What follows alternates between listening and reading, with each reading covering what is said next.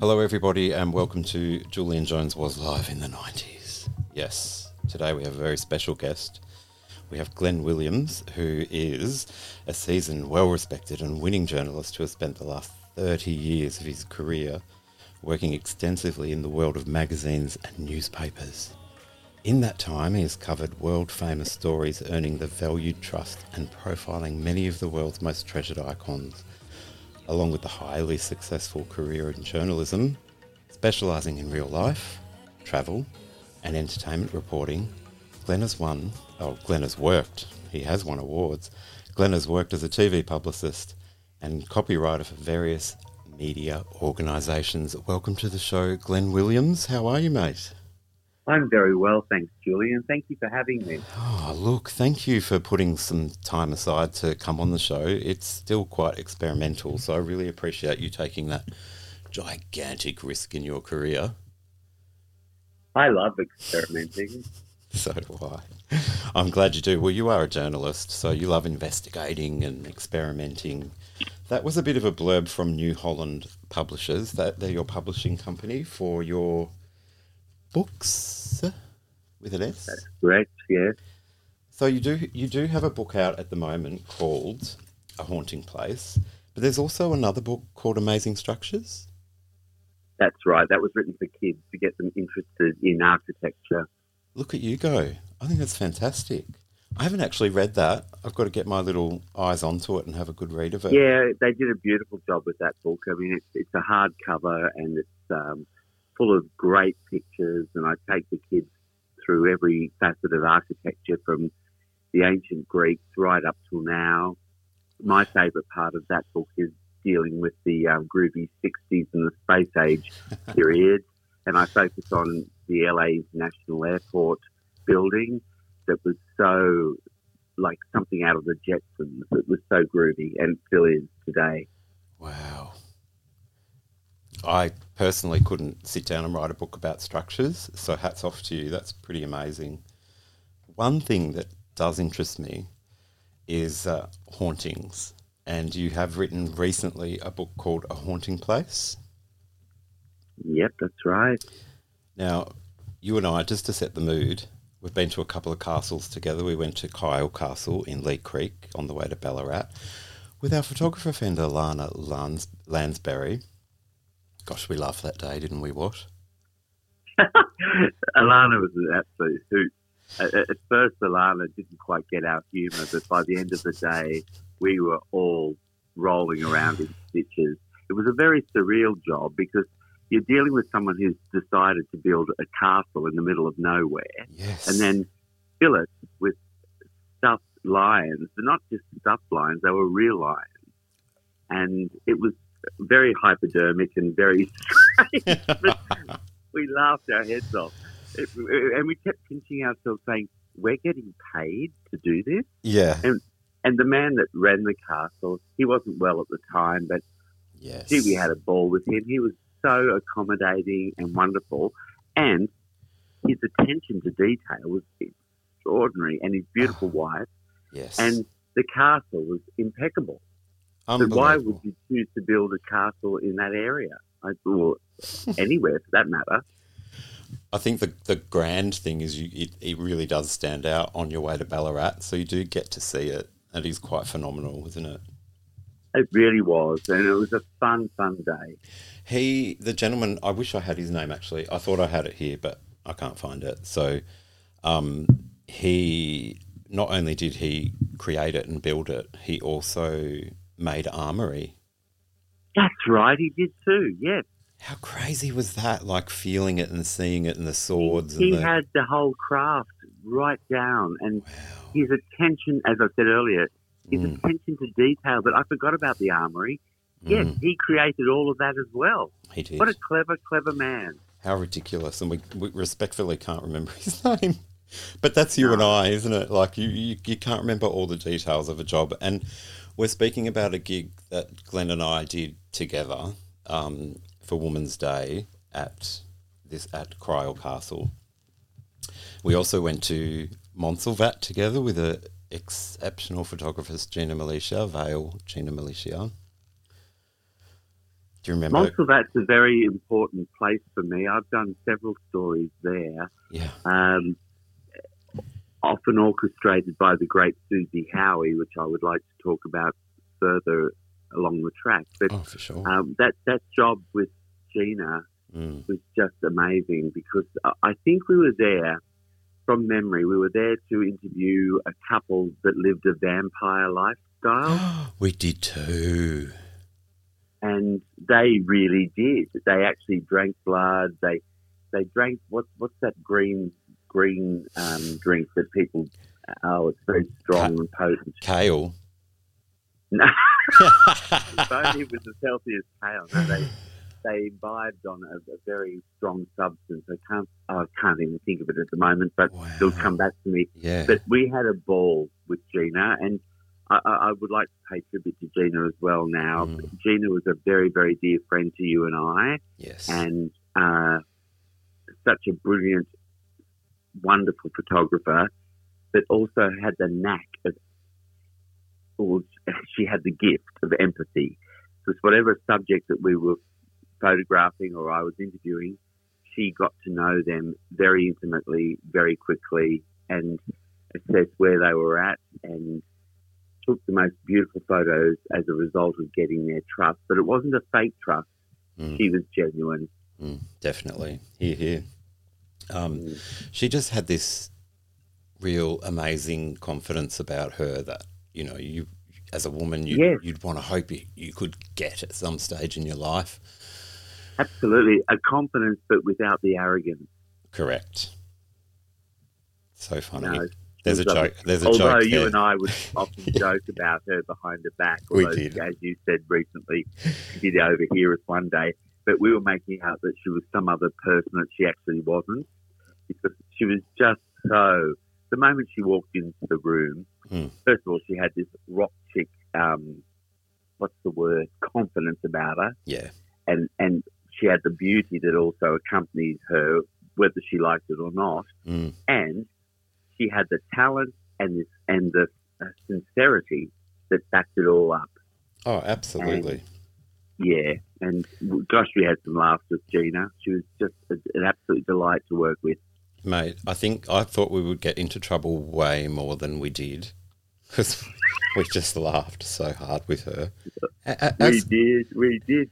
But what I loved about Gina was she could also hone in on what was happening in our lives. Yeah. It wasn't always about the subject, the interview subject. She also took the time to find out what was going on with you and me. Yeah. And I had some very big heart-to-hearts with that beautiful lady, and I miss her terribly.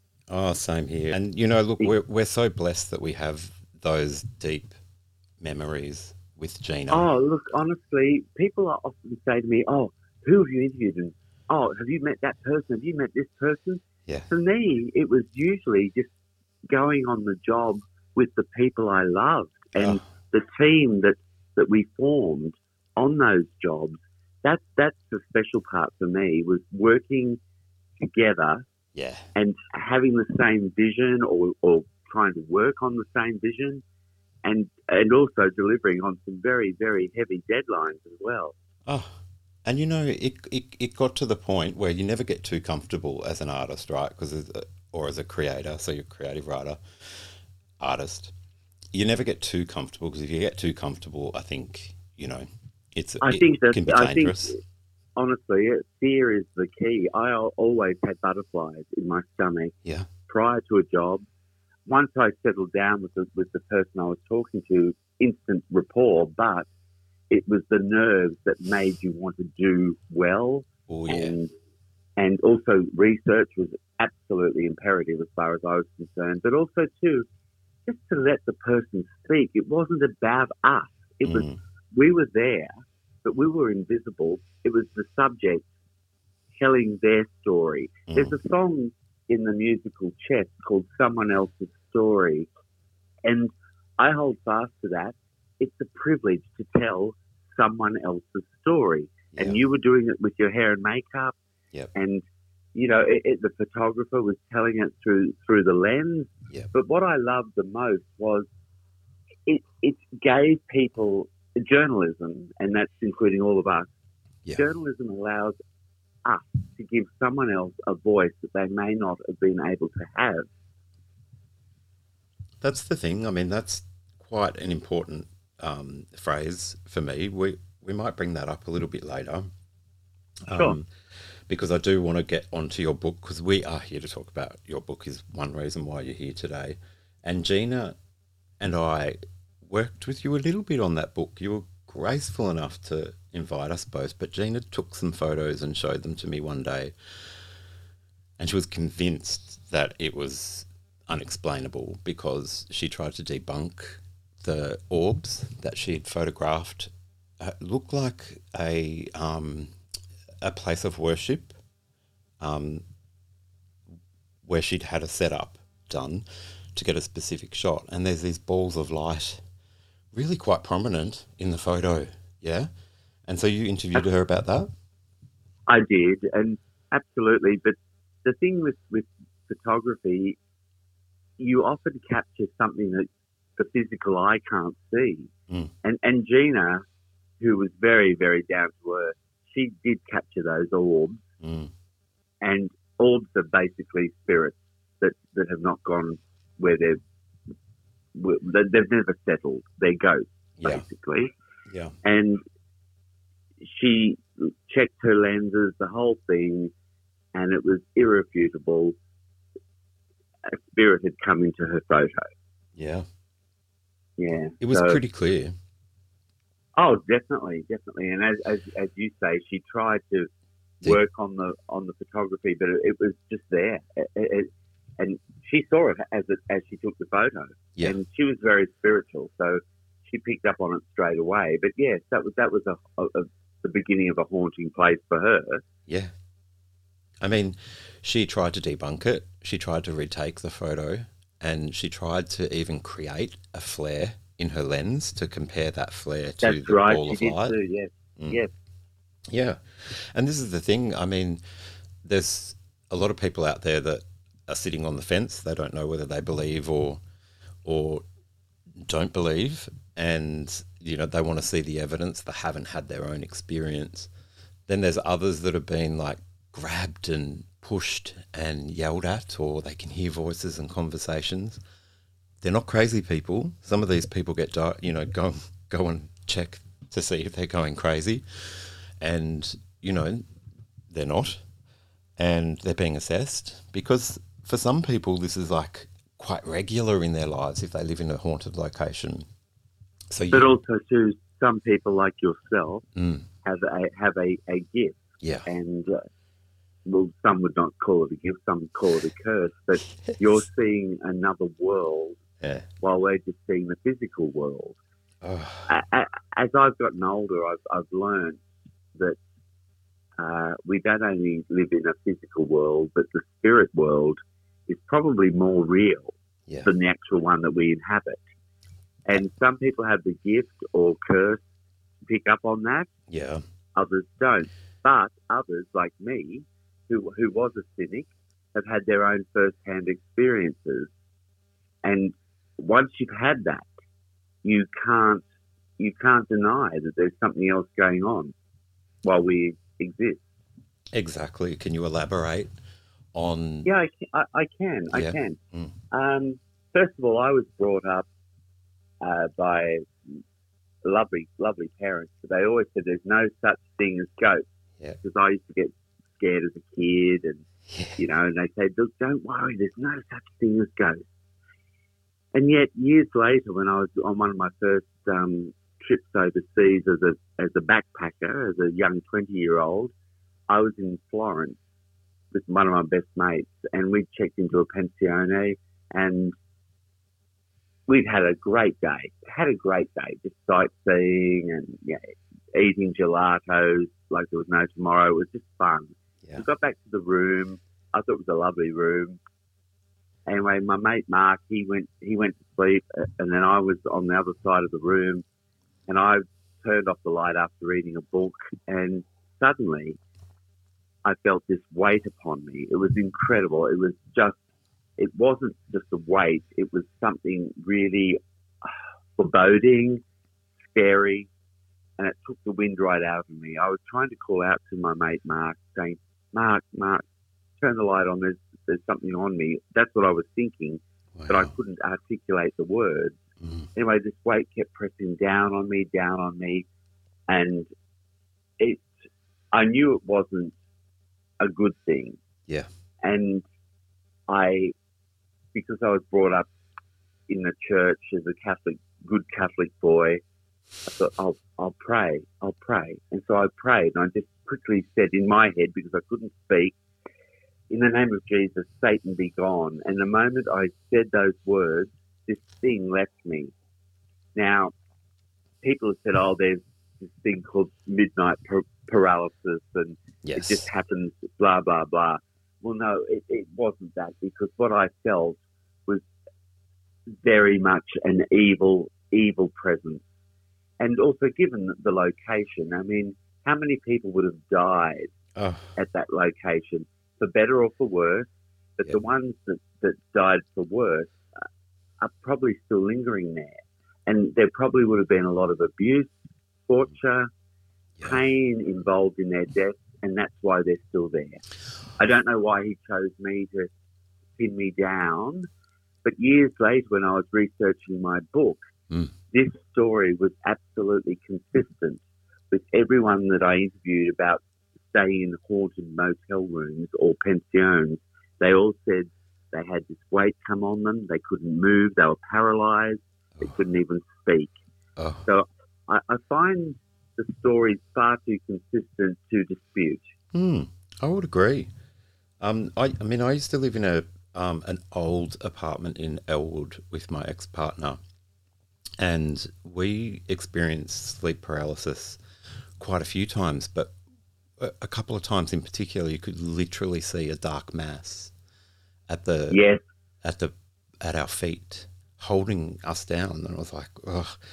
And one person could talk or at least scream, and the other one was completely out of it. And we had to work very hard at waking each other up to fight it off, if it was anything. But the thing is, we were both having the same experiences at the same time, you know, and some people say, what drugs were you on? And it's like, no. That's amazing. I haven't heard that before, where two people had the same thing at the same time, same experience.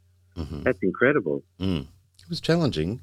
And then you've, that's the thing too, right? There's that stigma attached to talking about it, and, you know, you're crazy. It's sort of the same stigma that if you talk about family violence, sexual assaults, UFOs, UAPs, we get this very strong opinionated force back. And, you know, it's not like we're inventing these stories to get attention. It actually happened. I fully agree with that. And isn't it incredible that we live in such a world where there is this variety of unexplained stuff, you know? As you say, hauntings, UFOs, and the easiest thing, I feel, is to dismiss it and go, that person's a nutter. Yeah. But when you find the stories are so consistent and so ongoing with their consistency, not deviating at all from what they saw, what they felt, you know, who are we to judge or decide, no, they're nuts and we're sane? Hello? How ridiculous. Good point. Who are we to judge? I think probably the better place to sit is, well, we haven't experienced anything, so we'll just take your word for it, maybe. You know, something simple like that. That would be nice. But you have a very inbred part of our gene system, which is called cynicism, and it's so easy to be a cynic, whereas you could be a believer, or at least look into it a bit further. Yeah, I agree. And, you know, maybe a few people listening to this will grab your book, hopefully more than a few, grab your book, have a read of these really true encounters that people have experienced. And then, I don't want to harp on the book, but all I can say is... What was the book? A Haunting Place. Yeah, we'll harp on it a bit more. A Haunting Place, but the thing with that book is it is other people's stories. It's just them telling me what happened to them. Yeah. It's not me passing any judgment. Yes. Forming an opinion. It's just telling the story. You decide for yourself. Yes. And, these stories do at times gain traction in the magazine world, yeah? Oh, absolutely. People are interested in it. Well, look, you and I were sent out on countless ghost stories. Let's face it, we did a lot of ghost stories together. We did, and they were all mystery stories. Mm-hmm. And I found them as entertaining as what the reader would have. Well, I mean, for sure, we were in some of those locations that were a little bit spooky, So absolutely. Look, I remember I did one story. I don't think you were on this one. And there was a father had, unfortunately, there was a lot of family violence, and it is believed that he murdered his pregnant daughter and the new boyfriend, and apparently she was pregnant with her father's child, not the boyfriend's child, and they went missing. I think they announced that they were going to get married, and they went missing the next day. Anyway, so we went and interviewed that family, and as soon as I walked in the door, they were all like, he's here, he's here, he's here. Here, look at this photo, tell us what you see. And as soon as I looked at it, clear as, they was transparent, but you could see the boyfriend and the girlfriend in the family photo.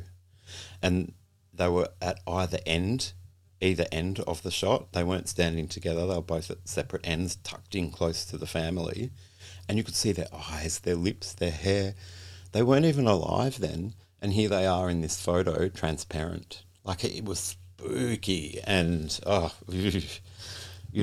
that only that you could see that, or no? Everyone could see it, but they were just really wow. They were like, that rumour of me being a little bit spiritual. They'd obviously had a chat before I got there. Let's see if he picks it up, but it was clear as day. It was like a watermark on a banknote. You could still see it. So, and does anything particular stand out for you when you were doing that book? Like, did you have any epiphanies? A haunting place? Did you have any epiphanies? Did you have any stories that struck you? Or did they all have an impact? There were so many. A friend of mine, Graham, was he was living in Germany at the time. He just started an apprenticeship in Germany, and he was told not to go up to this certain hill where an old, decrepit, rundown castle was, and he went up there because he thought it was all very, rock and roll cover sort of Led Zeppelin type cover, Yes. So he went up. And when the wind was howling, anyway, he got up there to the castle, and he was by himself. Oh! And next thing, he felt a force trying to push him over the cliff, and there were voices just laughing and mocking him. And he ran from the place and ran down the hill back to the village. And you were told not to go up there. And it's all very sort of a medieval type tale, but it actually happened to him. Wow. And he said he could physically feel the hands forcing him to the edge of the cliff, and also the laughter. That was the main thing he said, was the raging laughter that surrounded him. I mean, how haunting is that? I mean, that just sends chills through your body when they're mocking you and frightening you like that on purpose, and how you couldn't get any scarier than someone trying to push you over the side of a cliff and you can't see them. Absolutely. So that's what happened. So that story really alarmed me. Wow. Oh, I have several tales, but yeah, that's one of the main ones. Yeah. Wow. Yeah. No, I mean, don't go standing next to cliffs. People. Yeah, well, don't go chasing waterfalls. And don't go chasing waterfalls. I love it. Look, for me, I think I've said this to you earlier, but for me, I've learned the big lesson from writing that book was the spirit world is just as real as the physical world. Yeah. Some of us will encounter it, others won't. But until you do, you have no right to deny that it's there. Yeah. And I think that's the big lesson. And also realise that there's some very troubled, I think you hinted at this earlier, those souls that are still here, they've probably experienced the most devastating of traumas that we can't even fathom. Yeah. And that's why they haven't gone to their resting place. Yeah. So they're here. Some of them also are just blatantly evil and demonic.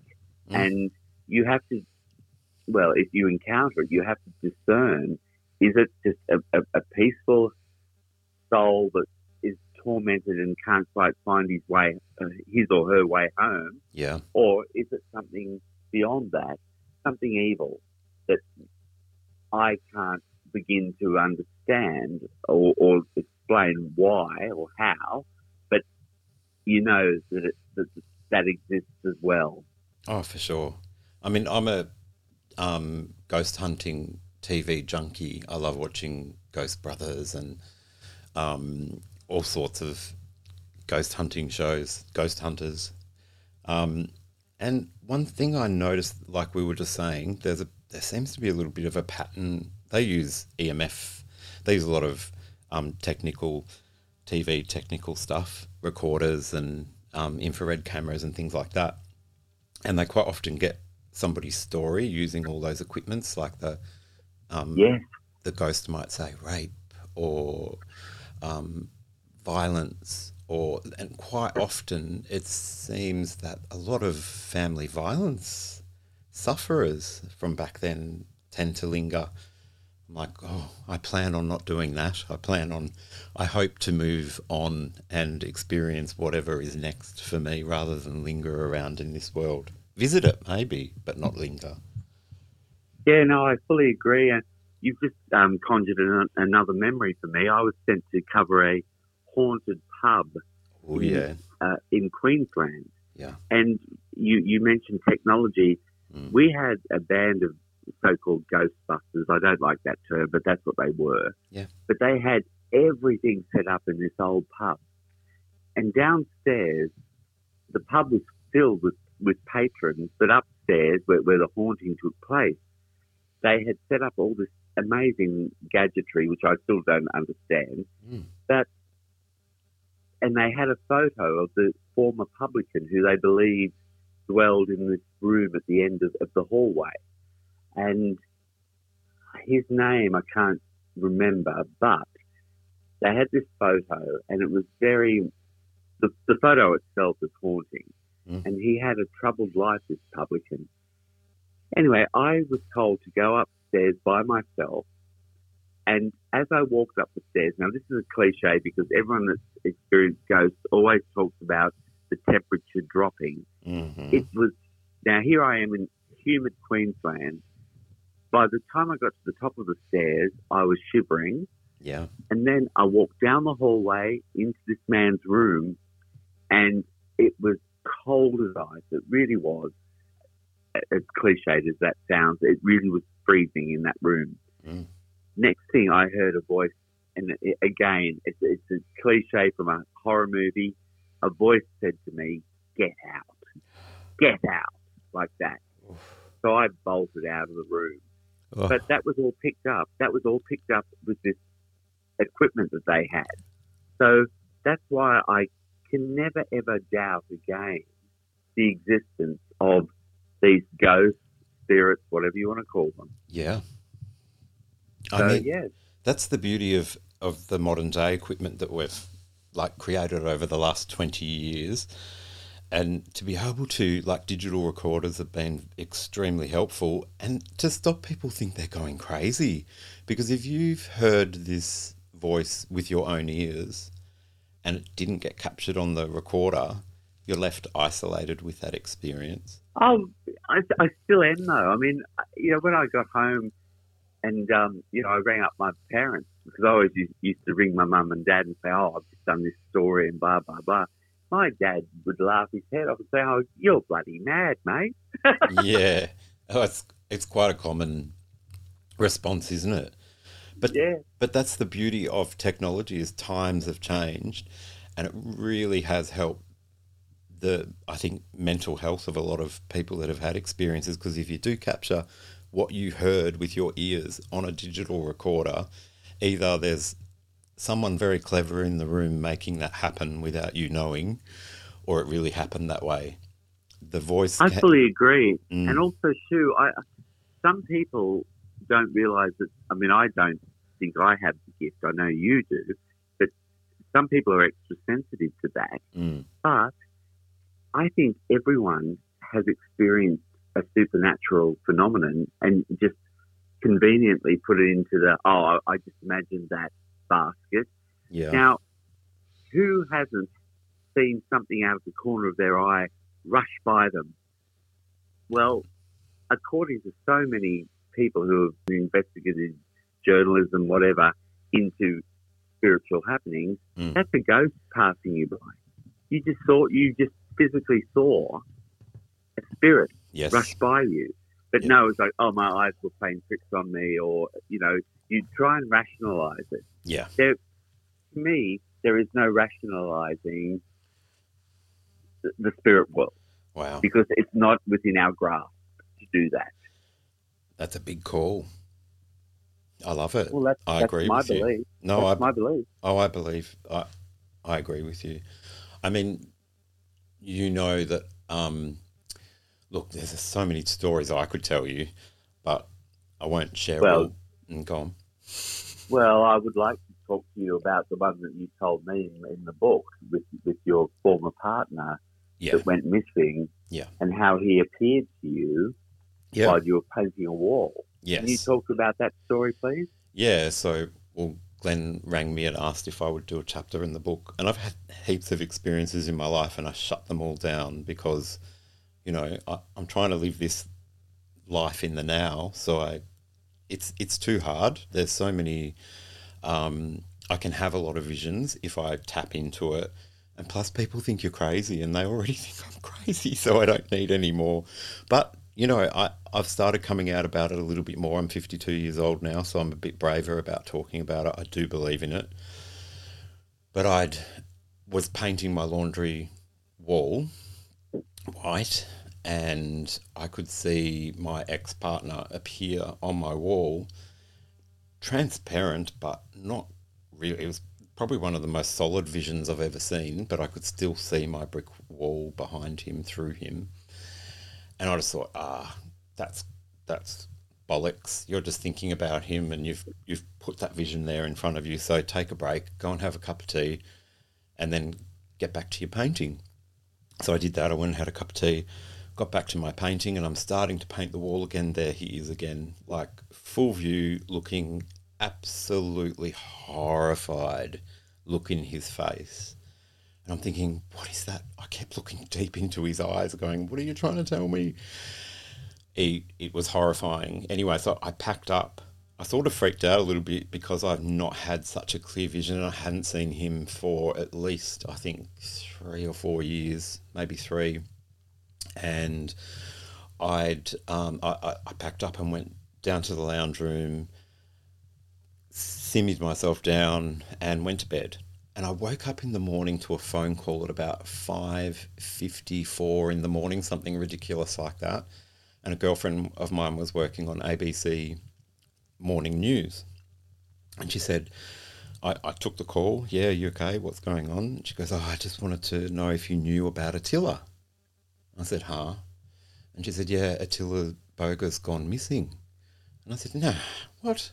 No, I saw a vision of him on my wall last night. That's a bit uncanny. And she goes, turn on ABC TV right now and you'll see a news story about him. And there he was, missing, on my TV in my lounge room, like only about, 7 hours after I had that vision. It was pretty confronting. That kind of moved me considerably. And Glenn graciously popped that in his book. Thank you for that story, that release.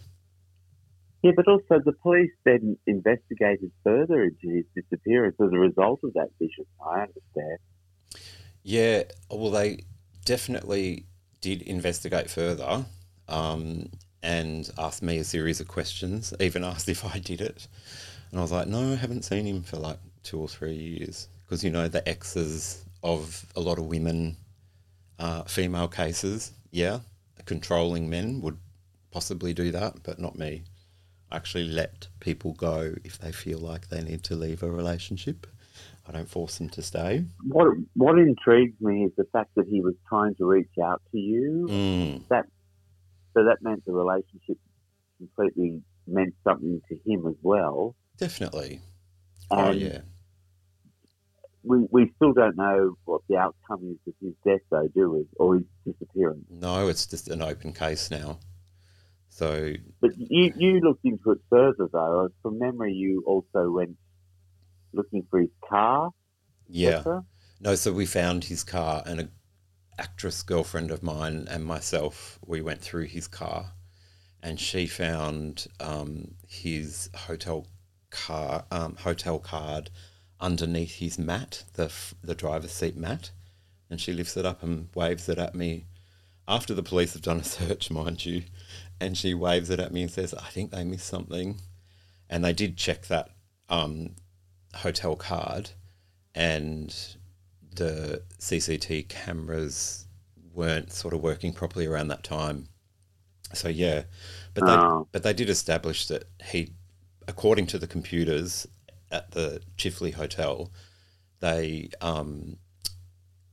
recorded him, I think, leaving or coming at 4:15 a.m. So it was a bit peculiar.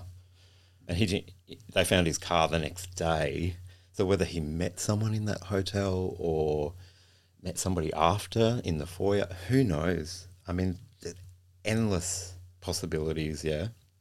So you've had no other encounters with him since that painting of the laundry? Oh, wow. Kind of, now that you say that, I did have a conversation with his mum, because my mum came to stay with me when that happened because I was a bit distressed, and he was my ex-partner, so I kind of didn't have any rights to be too vocal. How long were you together?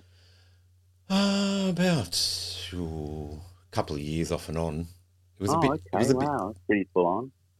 Yeah, and it was a bit tumultuous because he wasn't quite sure whether he wanted to be there or not. You know, he was starting a new business and everything. So he had a lot of challenges, and he had anxiety.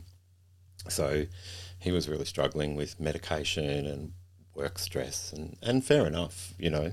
I didn't take anything too personally. We communicated very well throughout that breakup, and we communicated a bit afterwards. What was your question? No, you've answered it. I just asked how long were you together? Oh, yeah, no. So that was the other thing. You said, have I had any other encounters after? And so you get a little bit triggered when your partners have become missing. So my brain shut down for a sec.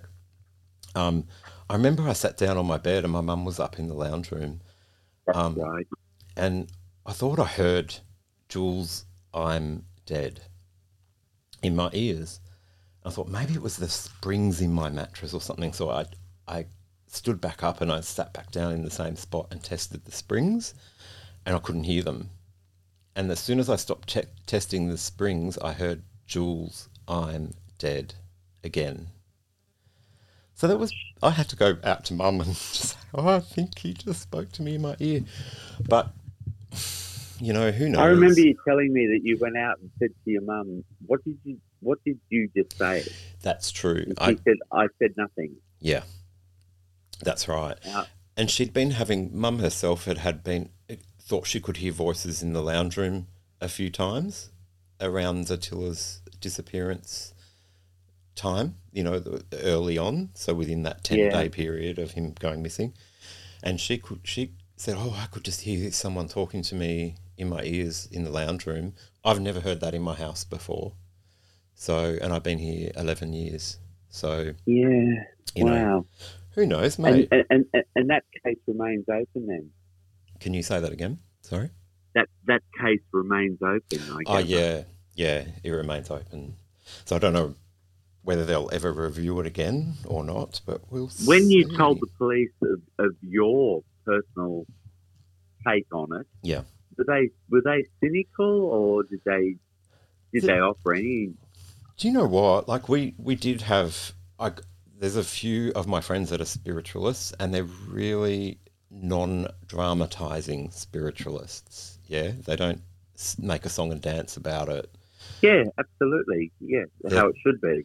it's exactly right. They really downplay everything. And we all had a meeting at my house, and there were quite a few things that came up. We did have a séance. It's not something I recommend that anybody do. Oh, you did tell me. Go on, do tell this story, please. Yeah, and there were some very reputable people at the table, and we did get a license plate number. We got a woman's name that was said several times over, and a couple of locations, and then I got visions of, what might have occurred to him. It wasn't very nice. And yeah, so I saw a truck. I saw a guy and a girl with him. So I rang the police and I gave them the registration number of the truck that we saw. And we mentioned some of the names and locations, and they actually followed them through. They actually did. That officer was kind enough to respectfully see those things through, the information we gave her, names, locations, and the number plate. And she rang me back and she went, look, we investigated. It was so sweet of her, right? I mean, it was, I guess, a last desperate attempt, and that's how we were all feeling because everything else wasn't flowing. So yeah, hats off to her. What a great policewoman. She didn't make me feel uncomfortable. She didn't make me feel crazy. And I did say to her, look, I know this is a bit out of the box, but some very reputable spiritualists are coming and we're going to have a seance and we're going to see if we can get information for you. And she just said, yeah, well, you just ring it through when you get it. So I took that information to Attila's mother's house and Rosa Boga, and shared that information with her in case anything came up for her. And the woman's name that we'd come up with was Attila's grandmother, who he'd never met in his life. Right. So Gosh.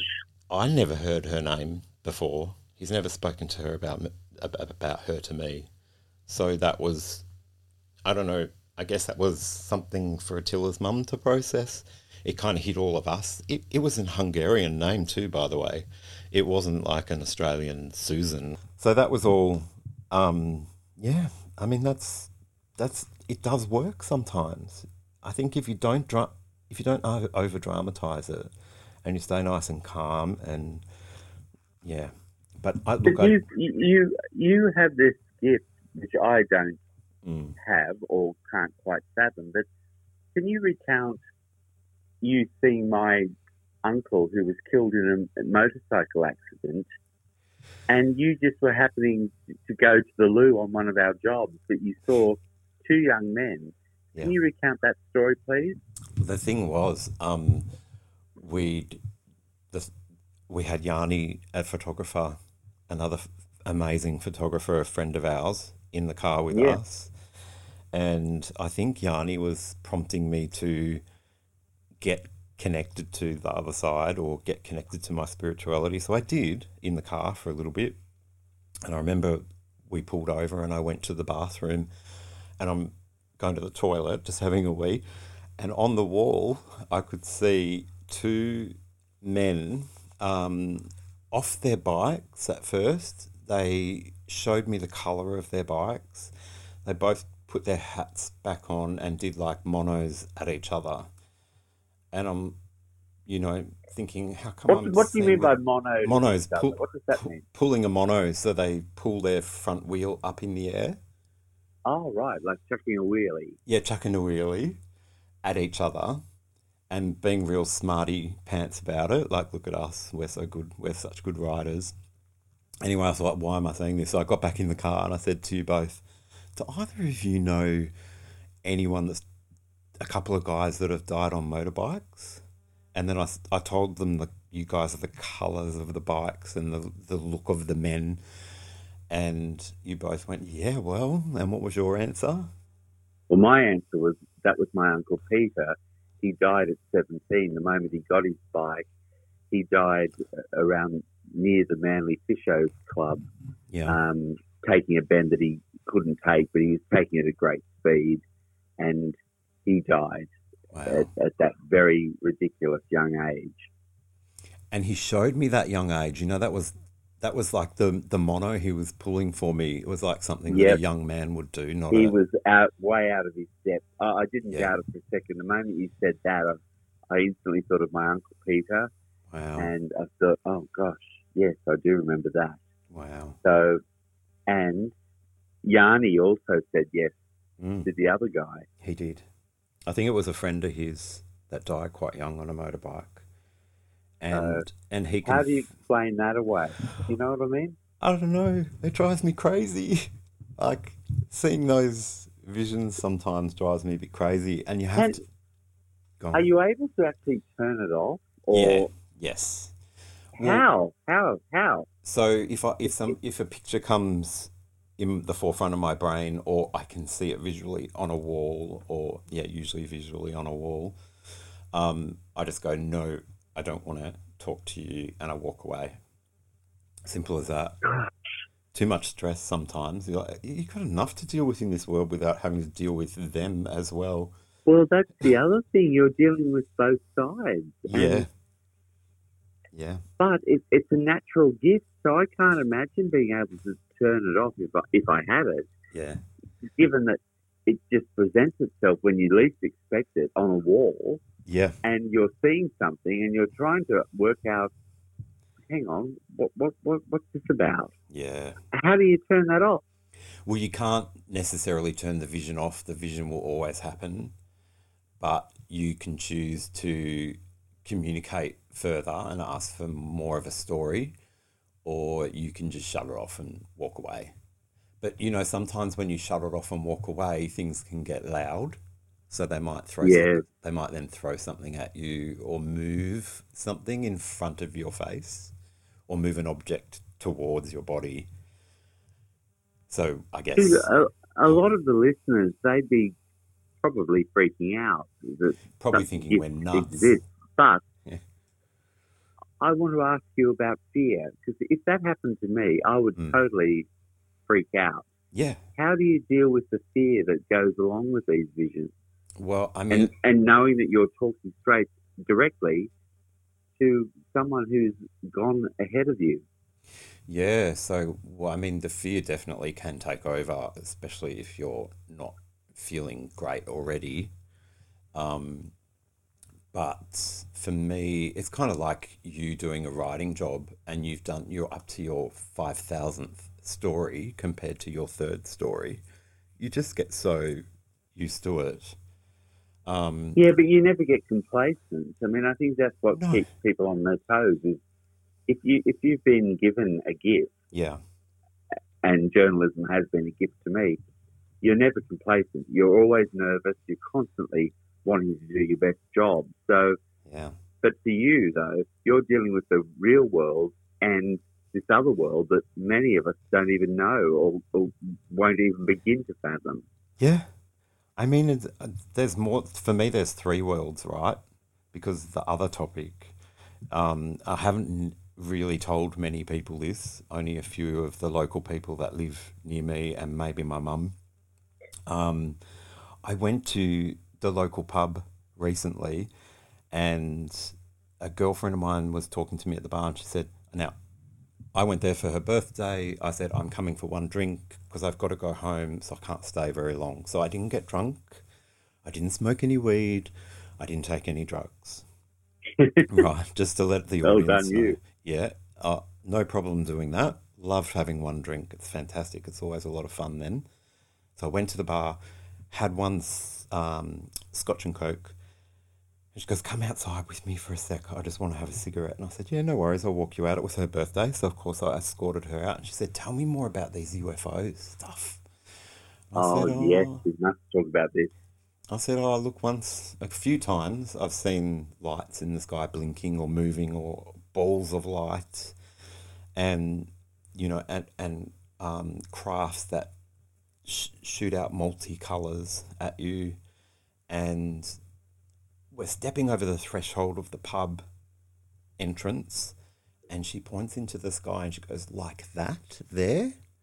And just above the power lines, with the clouds going past it. So it was sitting in the clouds, kind of using the clouds as a bit of a mask. I jumped back because I thought it was a light aeroplane crashing into us.